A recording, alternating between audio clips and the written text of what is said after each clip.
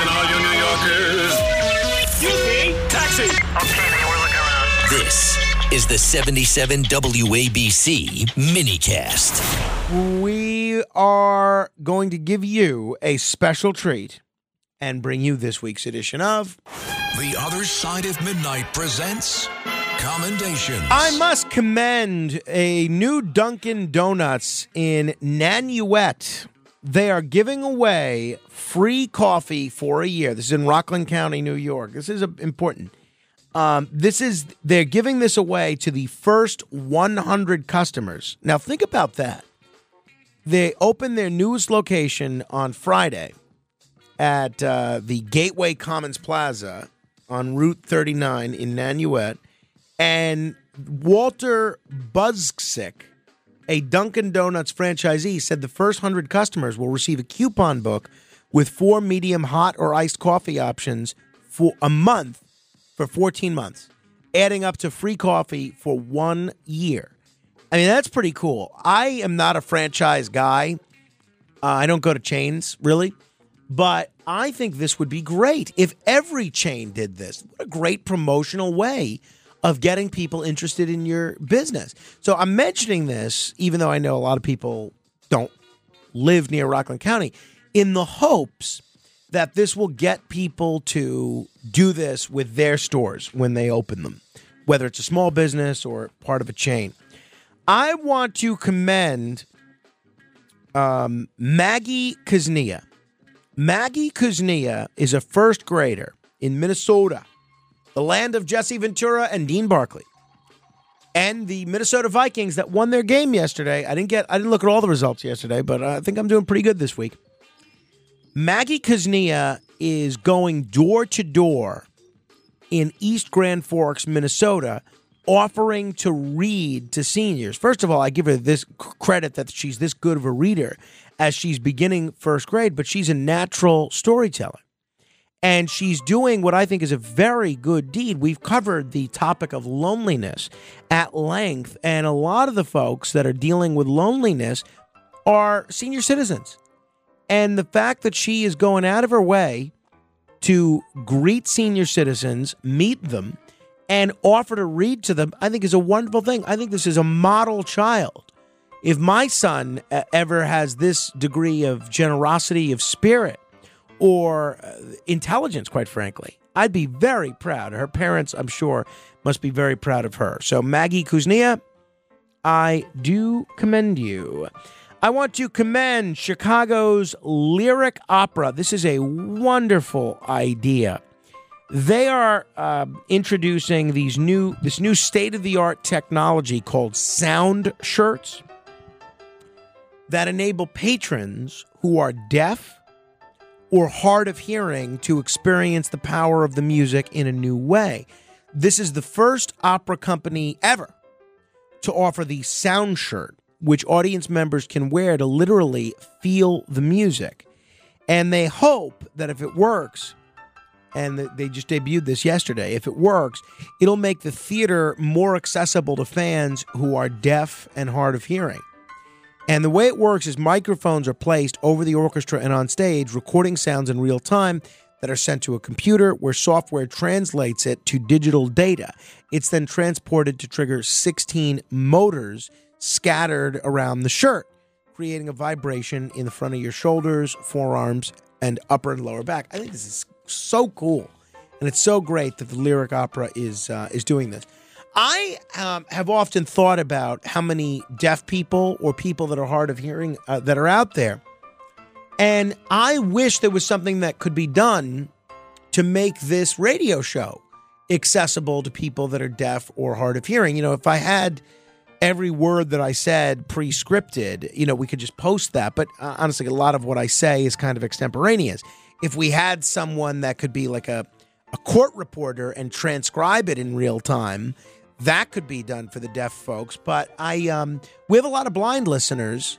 I'd love to be able to do something for the deaf. And maybe this is, obviously talk radio is a lot different than lyrics, than the opera. But I'd love to figure out a way to reach the deaf people in our audience. My friend Jason, his father is deaf, and he doesn't know sign language.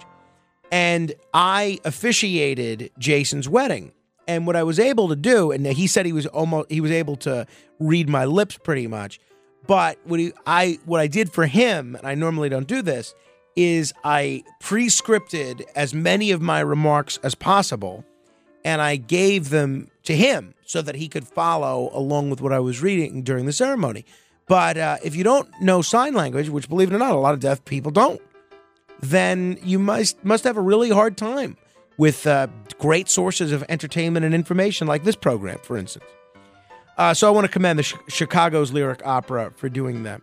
I want to commend the caregivers at the Cleveland Clinic Children's Hospital for rehabilitation. I love this.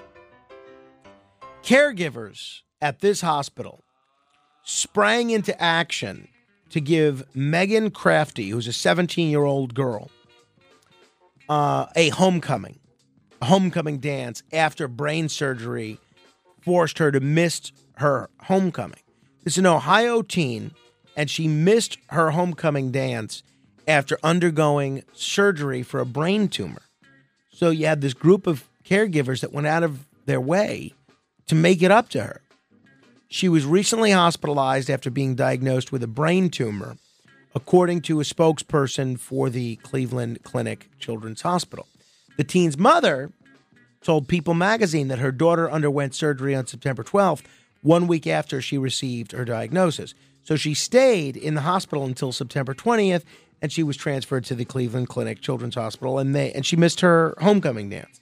So when the caregivers caught wind of this, they sprang into action and designed a special Christmas-themed homecoming dance just for Megan. Christmas is her favorite holiday. So I think this is great. And I'm glad, and she seems to be doing okay. So I'm glad to hear that as well. By the way, not related to this story, but brain tumors are serious and they're scary. You know why? Because a lot of times you don't see them coming. I just found out, I told you my brother Nicholas, his mother-in-law, who was a wonderful lady and a big listener to this show, she passed away suddenly and they did an autopsy. And again, I hope I'm not saying anything I shouldn't, but they found out that she died suddenly because of a benign brain tumor. Benign. It caused her to have a stroke, and she died suddenly. So I just felt so bad for her because she was a relatively young woman. I don't even think she was 70 years old, and just really such a nice lady. And I miss her, especially as a listener. But it just goes to show, you never know. You never know. You really got to treasure every moment.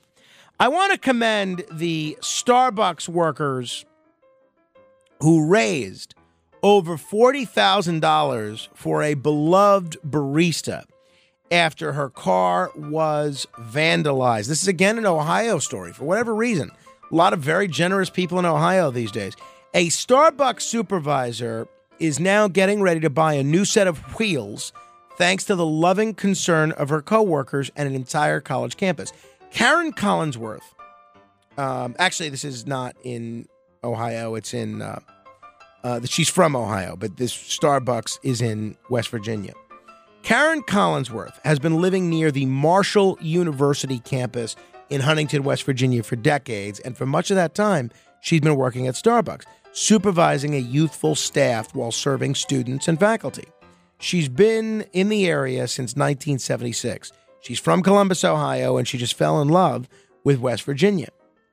So she had her car burglarized, and the staff felt so bad, they set up a fundraiser for her, and the original goal was $10,000.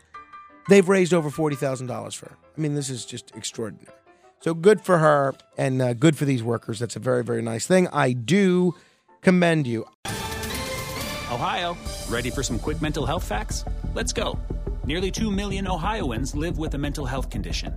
In the U.S., more than 50% of people will be diagnosed with a mental illness in their lifetime. Depression is a leading cause of disability worldwide. So why are some of us still stigmatizing people living with a mental health condition when we know all of this? Let's listen to the facts and beat the stigma. Ohio, challenge what you know about mental health at beatthestigma.org.